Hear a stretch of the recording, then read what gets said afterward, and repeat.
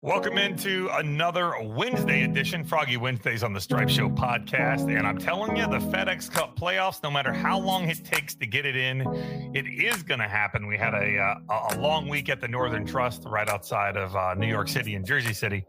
And we are joined by one of the guys that if you've watched enough golf, you always see him standing there on the 18th green. You've seen him on the Golf Channel. He's got his own nickname that was given to him by the greatest golfer of all time. Ladies and gentlemen, thank you so much, Steve Sands. Welcome into the podcast. I mean, it's not Froggy, but, we'll take it. No I don't know. I mean, did Tiger give you that nickname? Is he the first guy to ever call you that, or had you been called that before? Oh, I've been called it by, high school friends, college friends, guys I've met, through the years. But when you're the most famous athlete on the planet, right, and whenever you play, the most eyeballs are watching you. And I just happen to be the dope who runs out there to talk to him on the 18th green after a win, or talk to him in the scoring area after I've come down from the booth or the tower to talk to him in the scoring area after he's finished a round. And he finishes every single interview by calling you something. It's bound to stick, because that guy, he doesn't just move the needle, Froggy. He is the needle. So, all credit to him. It has nothing to do with me. That has everything to do with Tiger Woods. I definitely want to get into Tiger Talk here in the podcast, because I know you have been a part of and seen so many monumental Tiger moments. You were there for 80. You were there for 82. So I know that you've got some amazing Tiger stories. He really seems to, you can just tell when he's in an interview with somebody that he trusts, that he has a good rapport with. You can see it. And that's why he always seems much more comfortable doing an interview with you. And so we always seem to get a little bit more out of him than the one word answer is just trying to get away from somebody when you're talking to him. Well, it's nice of you to say. It's, look, I think that the most important thing that we do for a living is have an understanding as a sportscaster that you are the conduit between the audience and the athletes / competition. And if we think that we are part of it, we're wrong. We are not part of it. It's about the athletes. It's about the competition. It's about the audience enjoying whatever they're watching, or maybe not enjoying, depending on who you're rooting for in team sports or individual sports. But, look, I've always thought that we, as whether I'm in the booth, in the tower, or especially down on the ground talking to the guys, I've always had a 100% understanding that it is about them. It's not about us. We are just clowns in the circus. And, it's great to be a part of it. It's great to be involved in it. It's great to be inside the ropes. But if you don't gain that trust from an athlete, if you don't have that comfort factor from an athlete, it's going to come across. It's going to come across whether you're just walking the range, talking to guys, walking around the golf course, trying to do your homework and do your stuff before the event goes on the air. But then on the air, Froggy, it's most notable. If a guy trusts you, you can tend to go places with him as an athlete and make him feel comfortable if you're asking a question in the correct manner, whether it's a difficult one or an easy one for that matter. Athletes want to be asked good questions. They don't want to just be thrown layups all the time. And they're extraordinary at what they do. And I always have felt that they are at their best when they're treated in an ordinary fashion, as long as they trust you. So it's a credit to them, not to me, as far as the comfort level, because if they don't let you in, especially someone in the world of Tiger Woods, right? If they don't let you in, Froggy, then you have no chance. It has a lot to do with you. I understand that. It's very nice of you to say those things. But if they don't have the trust from their side, then none of this is going to happen. Yeah, I mean, you can tell when Tiger talks to somebody that the people that are generally right on the top of my head that I think of are some of the best that he seems the most comfortable with are you, Roger Maltby, and Tom Rinaldi. Really seem to be able to have a relationship with him that makes him feel comfortable, and you seem to get a little bit more out of him, which is great as a viewer, because that's exactly what I want. When the round's over, I want those questions answered. I'm so interested, and I've invested hours watching this, and you're so into it that it's great to get real, true answers out of him rather than just some fluff piece and you just get like a 2-word answer and it's over. But by the way, we come at those from completely different perspectives. Roger Maltby was a tremendous player on the PGA Tour, and Right. has respect of all the guys out there because of all he's accomplished in the Right. game. Tom Rinaldi makes everybody cry just saying hello to him. So, that's a gift that he's had his whole life as one You're of the in good great company. writers. And I'm just a sports guy, just asking questions that I think fans want to hear. Yeah, I mean, you're in good company. So, the first leg of the FedEx Cup playoffs in the book, it really was a crazy week. It felt like we were never going to get that tournament finished with the storm that came in. Tour did a great job of getting that golf course ready. After 9 inches of rain, I was shocked to see how dry the golf course played on Monday for that final round. Yeah, it was amazing. They got, I don't want to get into the agronomy part of it because I'm not an agronomist, Froggy, but, it's a sand based golf course. So they had a little bit of an advantage there. Calling play on Sunday, being able to get out there, that crew, that staff did an amazing job of getting that course prepared. And you know what? They're the best in the world. They're the best players in the world. It's the best league in the world, the best officials in the world, and the best agronomists in the world. And the staff that comes together for these events, Froggy, it's amazing what happens behind the scenes. They don't get enough credit for what takes place week in, week out. And this past week was a perfect example. And thank goodness they finished on Monday. If they would have gone into Tuesday, I think what Jay Monahan did from the PGA Tour was 100% correct. It's a FedEx Cup event. Playoff event, you've got to finish 72 holes. You can't revert back to 54 and not let these guys have a sprint to the finish. Look at what happened. It wasn't just John Rahm getting handed a victory from 54 holes. Tony Finau and Cam Smith had to go out and earn it in a playoff. John Rahm had to hit some shots down the stretch to try to get into that playoff. So, kudos to everybody who got that thing finished. And thankfully they did, because a Tuesday finish on the PGA Tour is something that everyone wants to avoid. It spills into the next week. It gets really tricky for logistics and pro-ams and travel and the next week's sponsor and the next week's golf course, all the money they put into it. Volunteers from the Monday, Tuesday, trying to get these guys around to finish an event. So I'm happy that they were able to get that done. It was cool. Yeah, and it was worth the wait. We finally get Tony Finau gets back into the winner's circle, and some people say it's his first real PGA Tour victory. I know he won before on an off event, a B event, but to really finish the way he did, to finish in that playoff and hit amazing shots, shot 5 under on the back 9 in regulation, and then goes up. And I know the pressure, but listen, he still hit the first tee shot, which he had to hit first, and then I know Cam Smith knocked it out of bounds. But it was unbelievable to see Tony get that victory. And I know you've interviewed Tony a ton of times, and it's always been, when is it going to happen?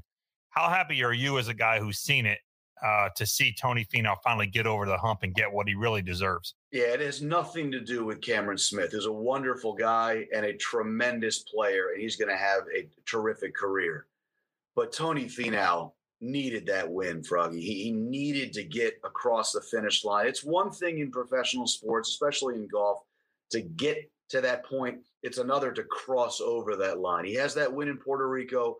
Everybody understands it's a PGA Tour win, whether you want to dictate it, not you personally, but people want to say it's a B event or it's an alternate event, those kinds of things. That's for another discussion. Tony has put himself in a position many, many times to get a victory on the PGA Tour, and he just hadn't gotten it done other than that 1 week in Puerto Rico. He needed that win on Monday at the Northern Trust. He needed to finish an event. He needed to prove it to himself. He needed to prove it to the other guys on the PGA Tour who were his peers. And he is as nice a man as I've ever met in professional sports, doing this for 31 years. Doesn't matter what sport it is. He is a tremendous guy, Froggy, and everybody is rooting for Tony Finau, whether you're a fan of his or not. Right. As a sports fan, totally different conversation. But to his peers, the people who are around the game on the periphery like we are, even the fans, they understand when they hear him speak. He couldn't be a nicer guy. Does he need to get a little nastier coming down the stretch? You could probably make that case. But it was really cool to see him win. And I hope this propels him to do the things that he's capable of doing, because he is a world-class player, not only a world-class guy. And that was a big, big win for him on Monday. And that was my next question. Do you believe that this does propel him? because you've seen it firsthand. You've talked to Tony, you know where he is. You see the other players on tour. Is this what starts the avalanche? You know, it's weird in sports, in golf especially. When Jason Day won the PGA at Whistling Straits, this is not a major championship. It's a FedEx Cup Playoff event, but it's a huge win for Tony. So I'm not comparing anybody's win to win. I'm just using some names. When Jason Day won Whistling Straits in 2015, Froggy, didn't we all think he'd have one or two more by now? Absolutely. Justin Thomas won the PGA Championship at Quail Hollow in 2017. Hasn't won a major since. McIlroy hasn't won one in 7 years. My point is, not comparing majors to World Golf Championship events to FedEx Cup Playoff events, but wins don't necessarily propel you forward to get more wins or even bigger wins. What I do think is that those three players I mentioned, Rory, Jason, and Justin, world-class players, they're going to be in the Hall of Fame. There's no issue there. My point with Tony is he's not going to rest on his laurels. He's not going to just stop working hard because he got a victory on Monday at Liberty National on the PGA Tour at the Northern Trust. I just think it's really hard to win. Fred Couples played almost 30 years on the PGA Tour. He has 15 career wins. Has that Masters, has two players. There's 15 career wins in almost 30 years playing regularly on the PGA Tour. He's in the World Golf Hall of Fame, Froggy. That's a half a win a year. It's really, really hard to win on the PGA Tour. So, yes, I think it's going to make Tony more confident coming down the stretch, knowing that he can do it, seeing himself finish and get a victory.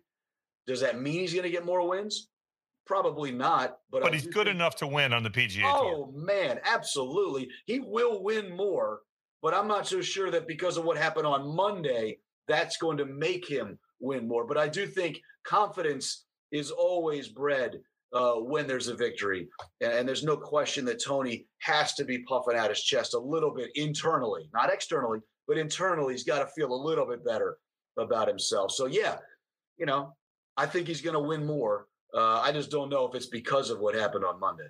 Yeah, I mean, it's nice to see him win, and it's also nice to see how he handled it. I saw some social media video footage. He was shaking every single groundskeeper's hand. He wanted to take a picture and shake every one of their hands and thank them personally. And, Tony could be a guy that he's heard all the talk. He's heard all the whispers about when are you going to win? Are you going to win? Do you know how to win? Can you? Are you scared? This, that, and the other. You've choked. He's heard everything. Yep. And when he did win, he wasn't that guy to go like, haha, look, I did it. He was as kind of a gentleman as he could ever be.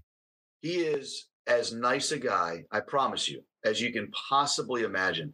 When you are uber talented like that and you reach heights that, the two of us and our audience dream of reaching, playing professional golf at the highest level, to be able to maintain your regularity, to maintain your normalness is very difficult.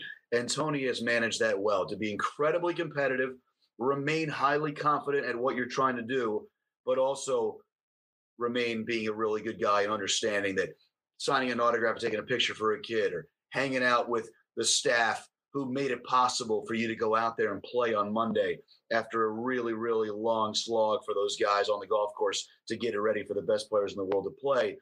He's got a lot of court awareness. If he was a basketball player, he is a tremendous athlete, and he has, a cousin who plays in the NBA. But he's got a lot of court awareness, and I think everybody in the world of golf is extremely happy for Tony. But there's no doubt it's not going to change him. It's not going to make him a different person. It's just going to make him just a little bit more confident coming down the stretch that maybe some of those putts will fall instead of lipping out. Steve, let me ask you this, and you've met, all of these gentlemen, you've talked to them and you've seen them play golf. Is there something to be said that maybe Tony is too nice? Does he need a little bit of that mean or jerk gene to be able to turn it on down the stretch? I would never be one. I like nice, Froggy. I like nice guys. I like nice women. I like nice men. I like people who are kind. But at the end of the day, in sports, I don't care whether it's the gentleman's game of golf, whether it's tennis or the 4-team sports, whatever your sport may be. When you're coming down the stretch and you have a chance to win, that's the only reason we play sports. Right. The trophy handing out to kids these days drives me crazy. You're not teaching them anything. I'm not talking about in T-ball when you're 4. I'm talking about when you get into junior high school and high school. You're playing to win. And when you're a professional athlete and you're trying to do something that literally 125 people had a chance to do last week at the Northern Trust, you've got to have some sort of assassin mentality coming down the stretch that the blinders are on and everybody else can go blank themselves because I'm trying to win a golf tournament.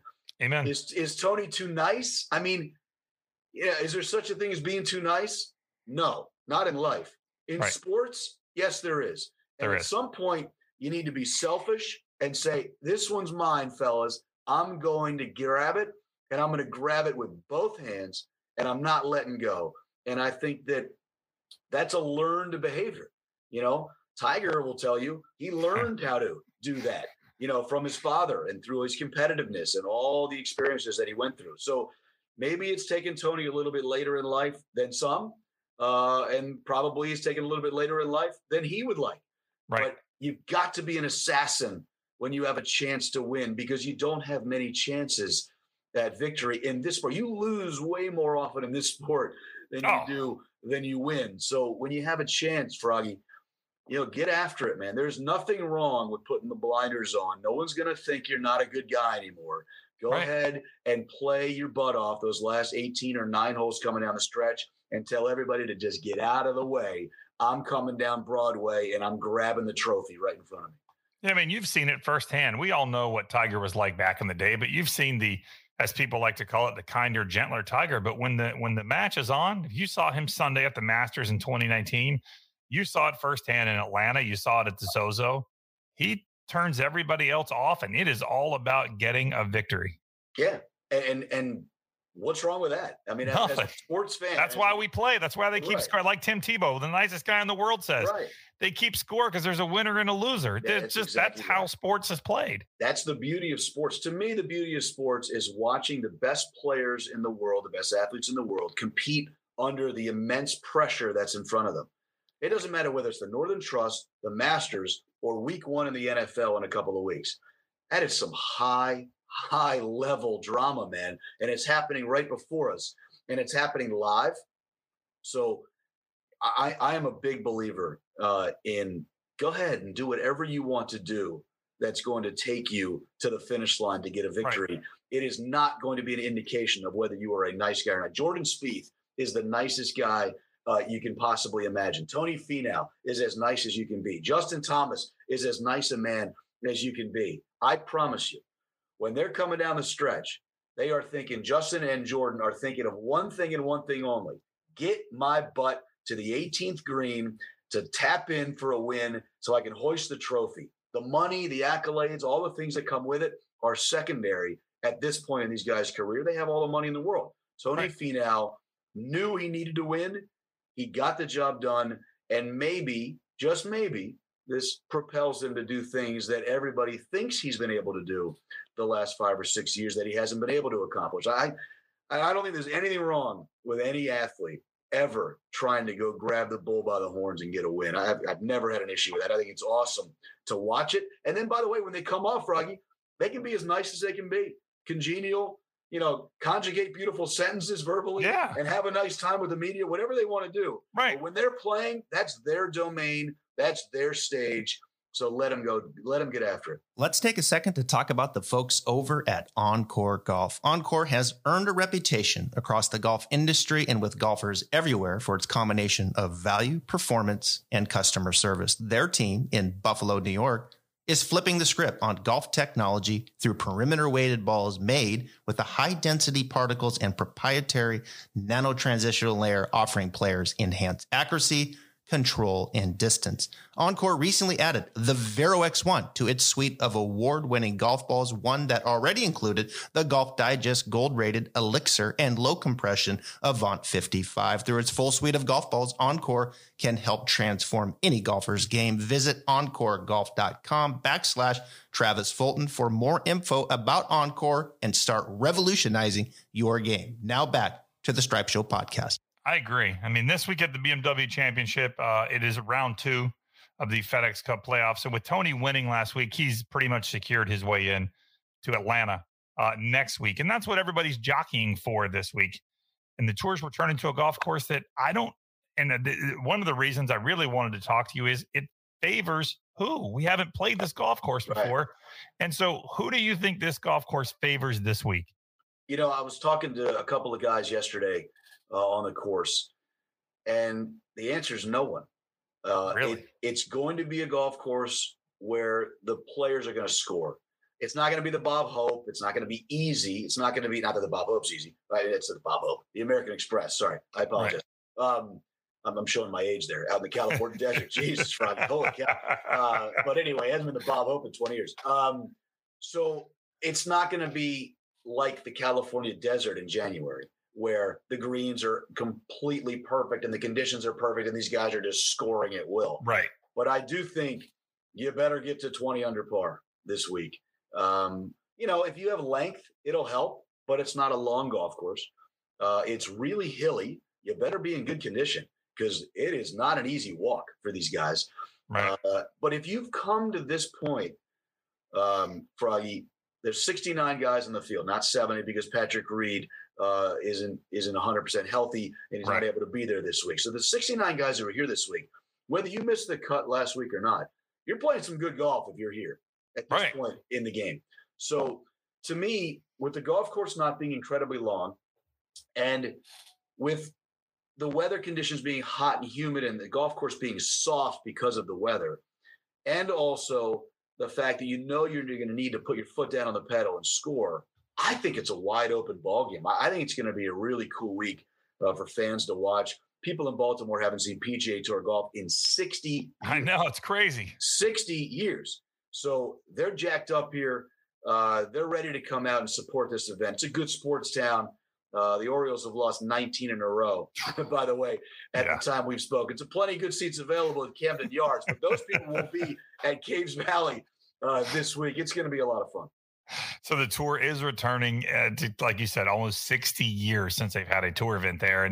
And does it even it out, since it is a place that nobody really is going to be familiar with? Does that make it a more even playing field for everybody? One of the things I get asked all the time, Froggy, is, are these guys really as specific as they sound like they are on TV? 141, no, 142, 141, no, 142. Yeah, that's how specific they are because they don't play golf the way we do.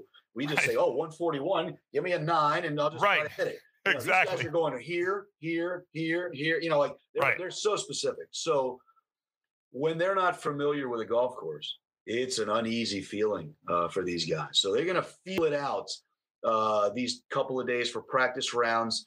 And I expect as the week goes on, they'll become more comfortable on the golf course. So the answer is yes. When you are not familiar with the golf course, some guys that come here for outings here and there, you know, everybody knows about Caves Valley, but not everybody has seen Caves Valley, which is one of the reasons it's such a cool thing that they're here this week for the world to see this great golf course.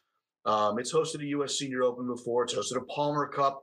There are 4 guys in the field this week who were in the Palmer Cup in 2007.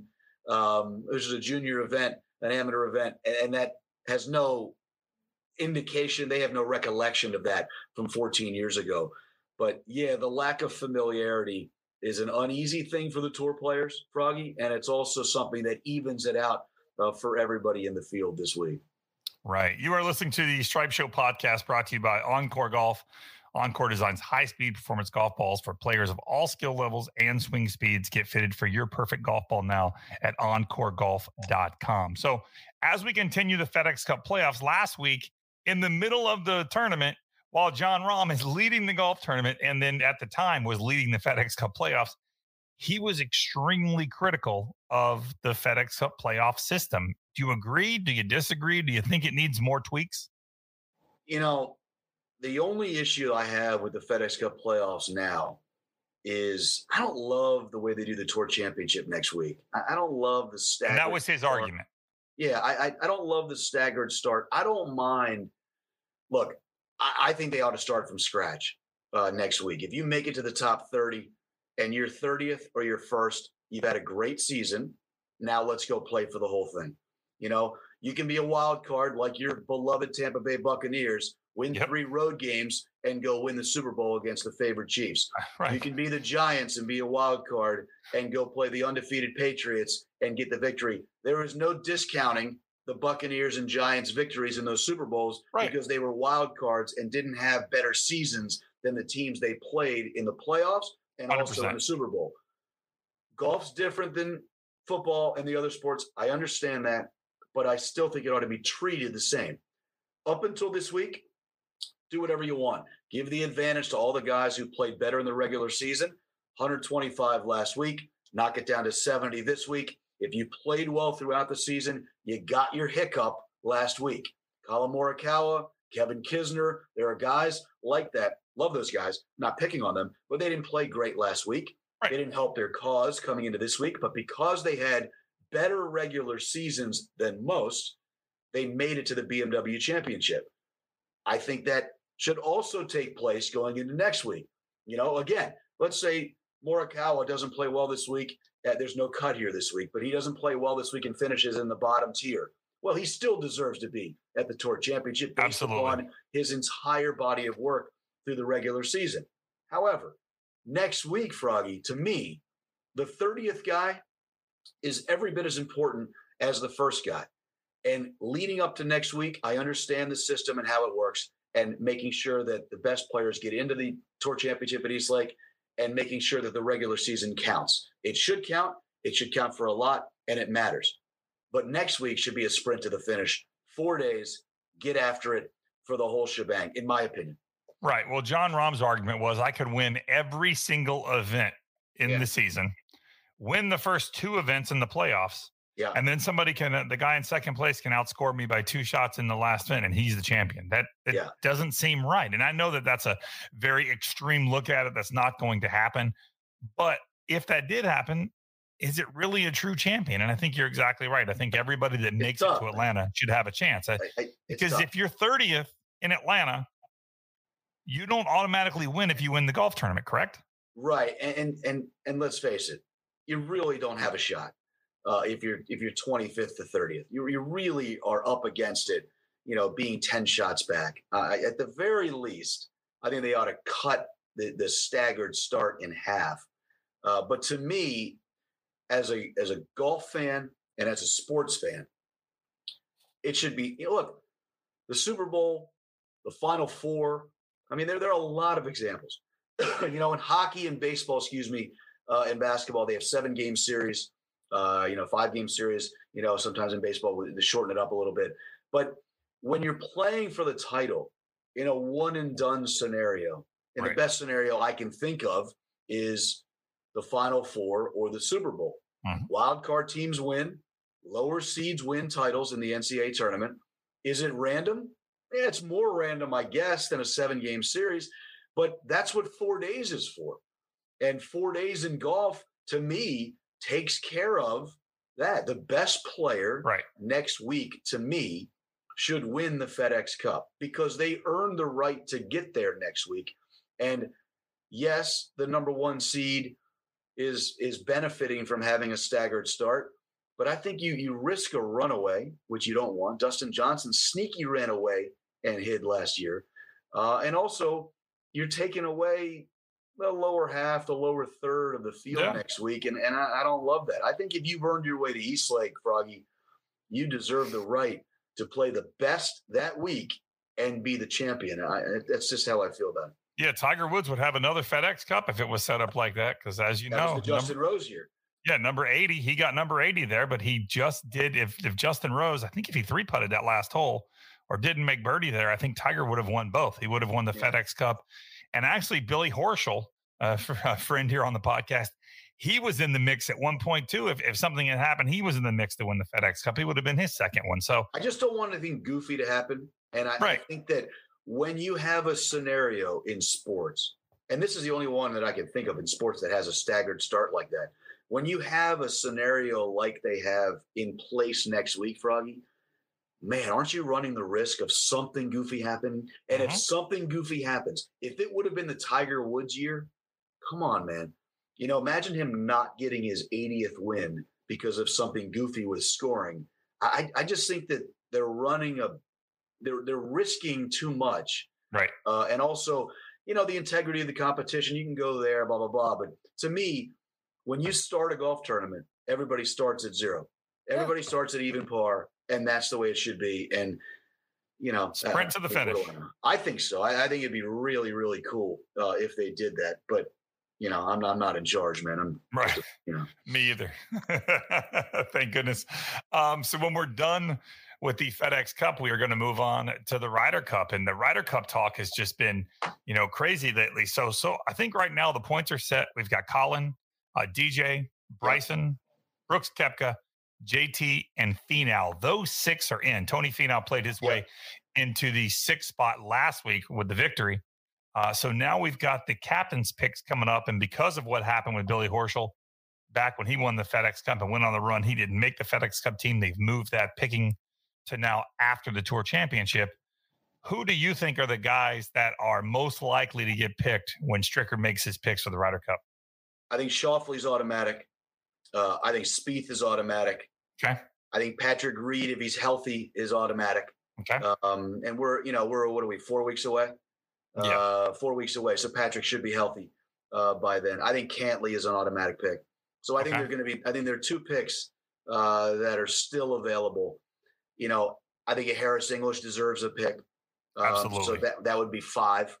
And then you get into some tricky spots there. Yeah, I mean, your next guys are Berger, Simpson, Scheffler, and Horschel. Yeah, you've got experience in a Webb Simpson.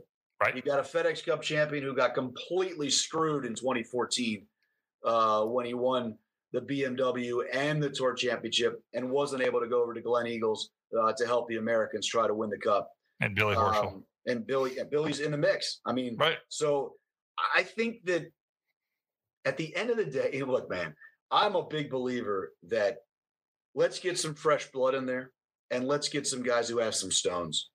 The retreads don't do it for me. However, if I was the captain, that'd be a tough decision. That last pick is tough. It's tough because you want experience, but you also want to, get somebody in there who's going to. Scotty Scheffler's going to play in multiple Ryder Cups. Guys like that. To me, I would take Simpson, Horschel, or Kisner because I think they have the biggest stones. I think they've been in the fray.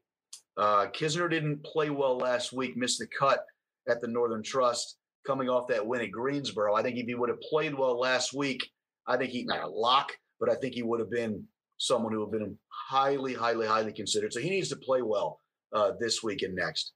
Billy Horschel should have been on that team in 2014, not just because he's friends with me and you, Froggy, but because he deserved to be on that team. So, absolutely. And Webb Simpson is a major champion, a player's champion, and he's played in these things multiple times. So it's a tough one. I would probably go with those 5.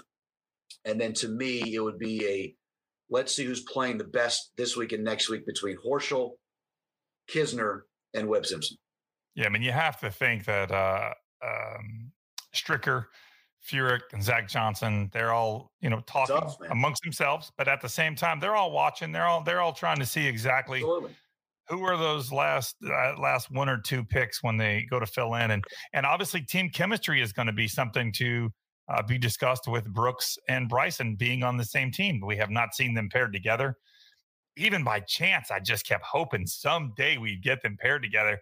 Hasn't happened. So there's a team chemistry issue there to solve as well. I think it's going to be really interesting how Stricker, Furyk, and Zach Johnson, 3 wonderful guys. Right. They don't. This is not a disparaging remark at all. I love Tom Watson. I mean, Tom Watson's one of the biggest hard asses of all time. Right. Steve Stricker, it doesn't have that gear. Steve Stricker's more like Tony Finau than he is like Tom Watson. And I think it's going to be interesting to see how that dynamic plays out. You got some big personalities in that room. For sure. You got a lot of egos in that room. You can't be great without having that ego, that confidence. It's going to be interesting to see how they handle all of that. Team chemistry, I've always thought is a little overblown in a Ryder Cup and a President's Cup situation. I don't know this year, man. This year, there can be some tricky pairings there for the captains. Sunday singles, go ahead, do whatever you want to do. But Friday and Saturday, morning and afternoon, it's going to be interesting to see who's playing with whom. How do you like our chances this year? Our meaning the Americans? Americans. Yeah, you see, that's a nasty rule at NBC and Golf Channel. It's not ours and theirs. It's right. Not us and them. It's Americans. Okay. It's USA. It's red, white, and blue. How do you like Team USA's chances USA, this year? Man, I got to get in that Ryder Cup mode, Froggy, or else I'll get yelled at by Tommy Roy. I don't want to do that. Look, I've always thought in the President's Cup and the Ryder Cup, if the Americans play well, they're going to win. Because top to bottom, they're better. Right. But in the Ryder Cup, unlike the President's Cup, you have 4 matches going on, not 5. And you have 4 players sitting out each session. And then Sunday, everybody plays. So you don't have to hide anybody. I hate the word hiding. But you don't have to play 4 guys. So if you happen to have 4 guys not playing well, then it should be relatively easy to make your pairings as far as each session goes. So having said that, look at the list of players there. The 12 players on the American side, if they play well, should win, I think. And I think they'll win. And I think that the Americans will step up. I think the Europeans will also play well. But I think that overall, over the course of the 3 days, Froggy, if the Americans play well, they should win. It's crazy how Ian Poulter just seems to make every single putt. And I don't know if he is qualified by points, but you have to think if he's not qualified by points, he's a pick. He's an automatic pick. Because that guy, I mean, it's like putting into a garbage can when he's in. I have no inside intel. I have not spoken to Ian. I've not spoken to the captain, Padraig Harrington. But Froggy, if Ian Poulter is not there Whistling Straits in September, then you and I should just retire and go to the beach. I agree with you 100%. It's crazy when you see now, I know we have a lot of PGA Tour events, but in your opinion and what you have seen amongst players, as far as the importance of tournaments to win, you've got the 4 majors, but then we've got the players. We've got the Ryder Cup. We've got the FedEx Cup. We've got the WGC events. We've got the President's Cup. Where do these fall as far as importance to players and where they schedule and where they try to peak at the right times for? That's a good question. Look, the majors are the biggest events in golf. The Players is the biggest PGA Tour event on the schedule. Right. The WGCs are seemingly going away, but they have always had tremendous fields the last, 20 years or so. And then you've got the FedEx Cup, which is becoming bigger every year, has become what the tour wanted it to become when it started in 2007. And as I was telling Billy Horschel last night when I saw him, it's a resume thing. When you talk about someone's resume, Froggy, for instance, you just heard me say Fred Couples has 15 wins, 2 Masters and 2 Players. Well, the FedEx Cup is now on that list. Correct. You have your win total, your major total, your Players total, and your FedEx Cup total. That's the stature that the FedEx Cup has risen to, and it deserves to because it is a very, very big deal in golf. I think everybody always wants to play for their country or their continent if you're from Europe. And I think the Ryder Cup is a massive event in golf. Happens every other year, hopefully. It happens every other year.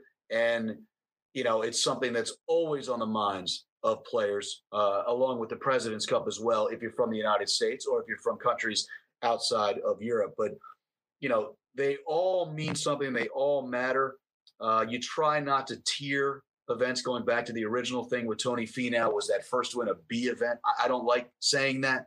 Right. It's still a PGA Tour event. It's still a PGA Tour event. Best players in the world are playing. Exactly. You have to beat the best players in the world. But, the majors, the Players, the FedEx Cup, the Ryder Cup, to me, are the biggest events in all of golf.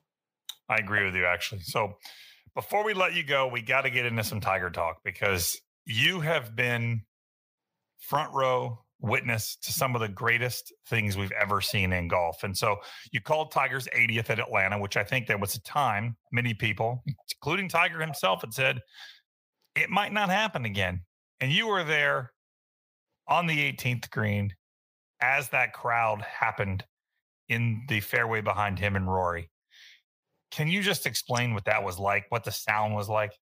It was, I think the loudest thing I've ever heard in golf was the 2016 Ryder Cup at Hazeltine. If you remember the scene with all the fans circled around those last few holes, and it was the most raucous I've ever heard anything in golf. Mm-hmm. It was sports loud, not golf loud. Mm-hmm.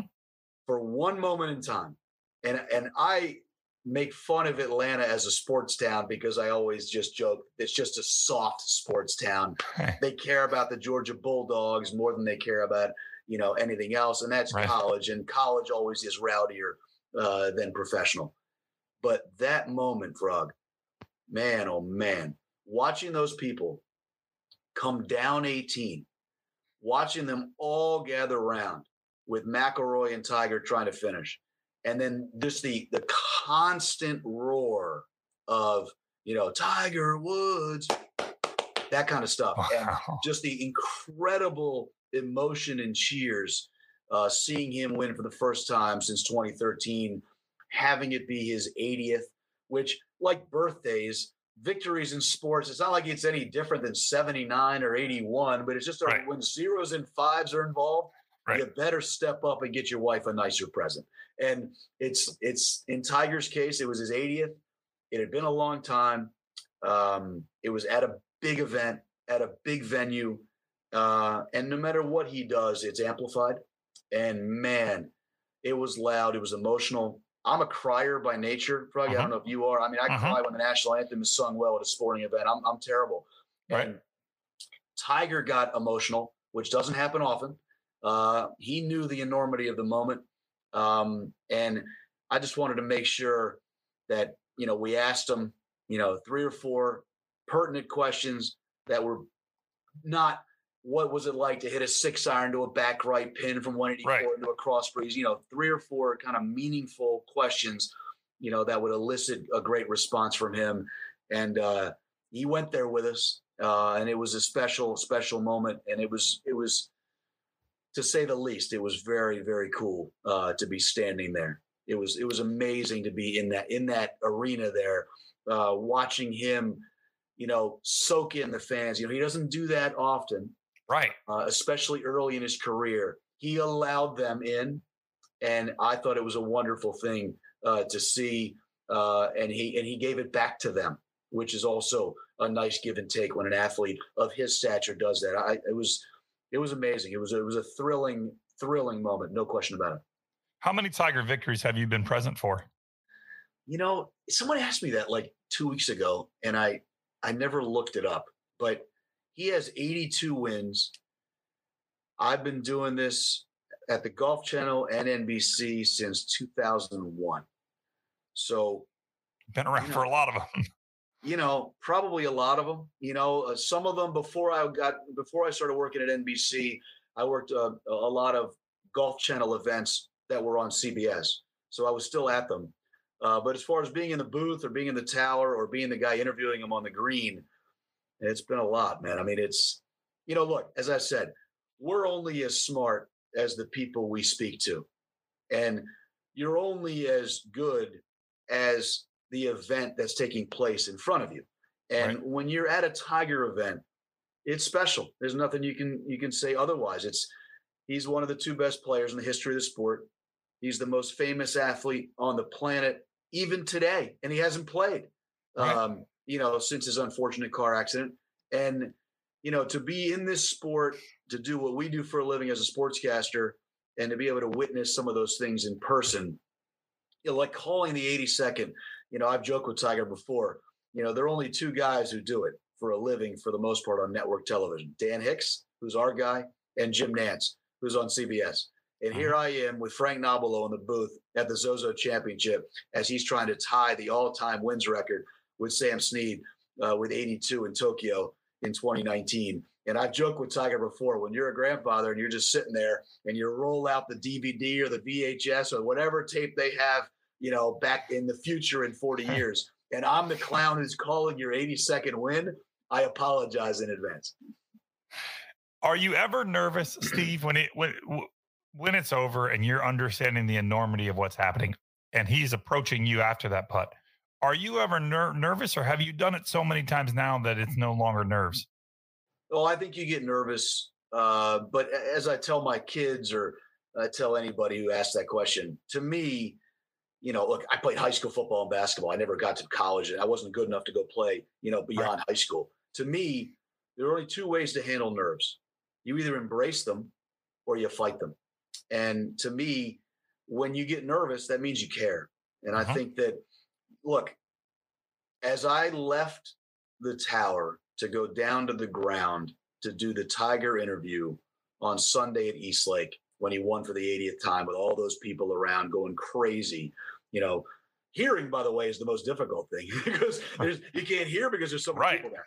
So as I was going down there, I remember thinking, to be fair, I remember thinking, your heart's pumping a little bit and you're a little bit nervous, but you're sports nervous. It's not a, nerves like you've never been there before. It's a sports nerves, which is a good thing. And I remember thinking, it's a big spot, Right. And you're selfishly pulling for him to pull this off for both for him and for yourself. Well, I mean, you just want to see the best out of athletes, and you want to see the best moments take place when you're doing them.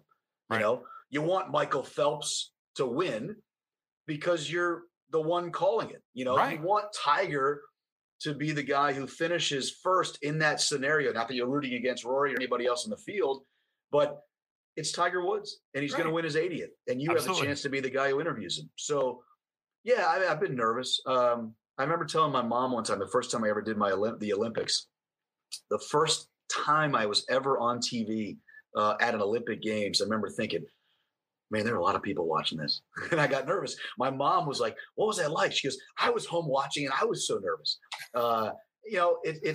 It's a good thing to be nervous, Froggy. You know that. Whether you're on the first tee with your buddies and you're playing a $5 Nassau, it means or you care. You've got millions and millions of people watching on television and you're about to interview Tiger Woods. You don't want to screw it up. You want to ask the right questions. You want to make sure you're not part of the story and that you elicit the best answers from a guy like Tiger or whoever else is winning. And you want the audience to be able to walk away and go, okay, I just watched him compete for 4 hours. Now I'm going to hear him talk about it and hear about how important it is to him. I'd be lying to you if I didn't tell you that I wasn't thinking about all that as I ran onto the green. But, man, it was fun, man. If you don't like being in those situations, it's like Finau. Finau can't close, Finau this, Finau that. Let me tell you something. He loves being in the fray. He loves being in the moment. And Monday was his time. Right. It hasn't been his time other than Puerto Rico on Monday. For someone like me or someone like you who's doing what we do for a living, if you don't enjoy being in the fray in big spots, then you're doing the wrong thing. Shouldn't be doing it. You're doing the wrong thing. Agree 100%. And maybe you've already answered this question, but through your 20 years of doing this, what would you say your most memorable moment is that you will always cherish the most? Oh, man. Well, the interview on the 18th green when he won his 80th in front of, those thousands of people going bananas was as cool as it gets. Being the guy who was, it's a privilege to do what we do. It's not a right. To be in the booth, to be the play-by-play guy calling what could be his last ever win on the PGA Tour, to tie Sam Snead for the all-time wins record, to be the voice of record on that, is pretty cool. Not to Tiger you to death, but when he came back from his injury at the Bahamas, I happened to be the guy in the booth that Thursday for the Golf Channel, when he hadn't played in 300 some odd days. Right. That was just a December golf tournament, end of November golf tournament. It was the Hero World Challenge in the Bahamas. Yeah. But because it was him and his return, that was a big deal. I remember interviewing at Doral like 16 years ago, Tiger and Roger Federer, when they were both number one in the world at the same time. And Roger's agent saying they had never been interviewed on television together before. Wow. Any chance I can get a copy of that? And I was like, yeah, sure. So I thought that was really cool. I mean, I've been so lucky, Frog. I mean, honestly, it's, I don't know how to explain to you how lucky I've been to be able to be there for some of the greatest moments in the last 20, 21 years in this sport. I've done a lot of other sports, but golf has been the one calling card for the last 20, 21 years. And it just so happens to be in an era where Tiger has elevated the sport to heights that it's never seen before. And we're all just lucky to be a part of it. But those are three or four that I could think of off the top of my head. And by the way, never ever worry about tigering me to death. You could talk about Tiger from now until the end of time. And I find what he's done amazing. I'll never give up on him. I know right now he's in a spot that's probably not lending itself to us seeing him play professional golf again. And that's really not what's important. Him being a father and being there for his children and his family is much more important. And I get that. But I'll never give up on him. I'll never say never. You never know what we may see again, but he really has provided us, and obviously you firsthand, some front row moments that are just mind-boggling, the things that he can accomplish. And I think other tour players, he even sometimes shocks them at the things he's able to accomplish. Yeah, I think it'd be a mistake. Do you feel like you are constantly overshooting greens or coming up short because you choose the wrong club? Well, if that's the case, today is your lucky day, because I'm proud to announce my brand new partnership with the boys over at Pinned Golf. Their brand new Ace rangefinder is amazing, and it's only $199. I've been using it for a couple weeks now, and I was blown away with the quality. It has a slope technology, pin locked vibration technology, so you know exactly when you are locked onto your target tour level accuracy. And best of all, it is powered by a USB charge, so you can forget about those little batteries every other rangefinder makes you buy. 145-minute charge lasts you 50 plus rounds. I love it. Our friends over at Pin Golf are hooking up all of our listeners with $25 off and free shipping when you use code Stripe Show. That's code Stripe Show. I'm telling you, for $175, you simply cannot beat the Ace rangefinder. Head on over to pingolf.com and get yourself the Ace and get dialed in.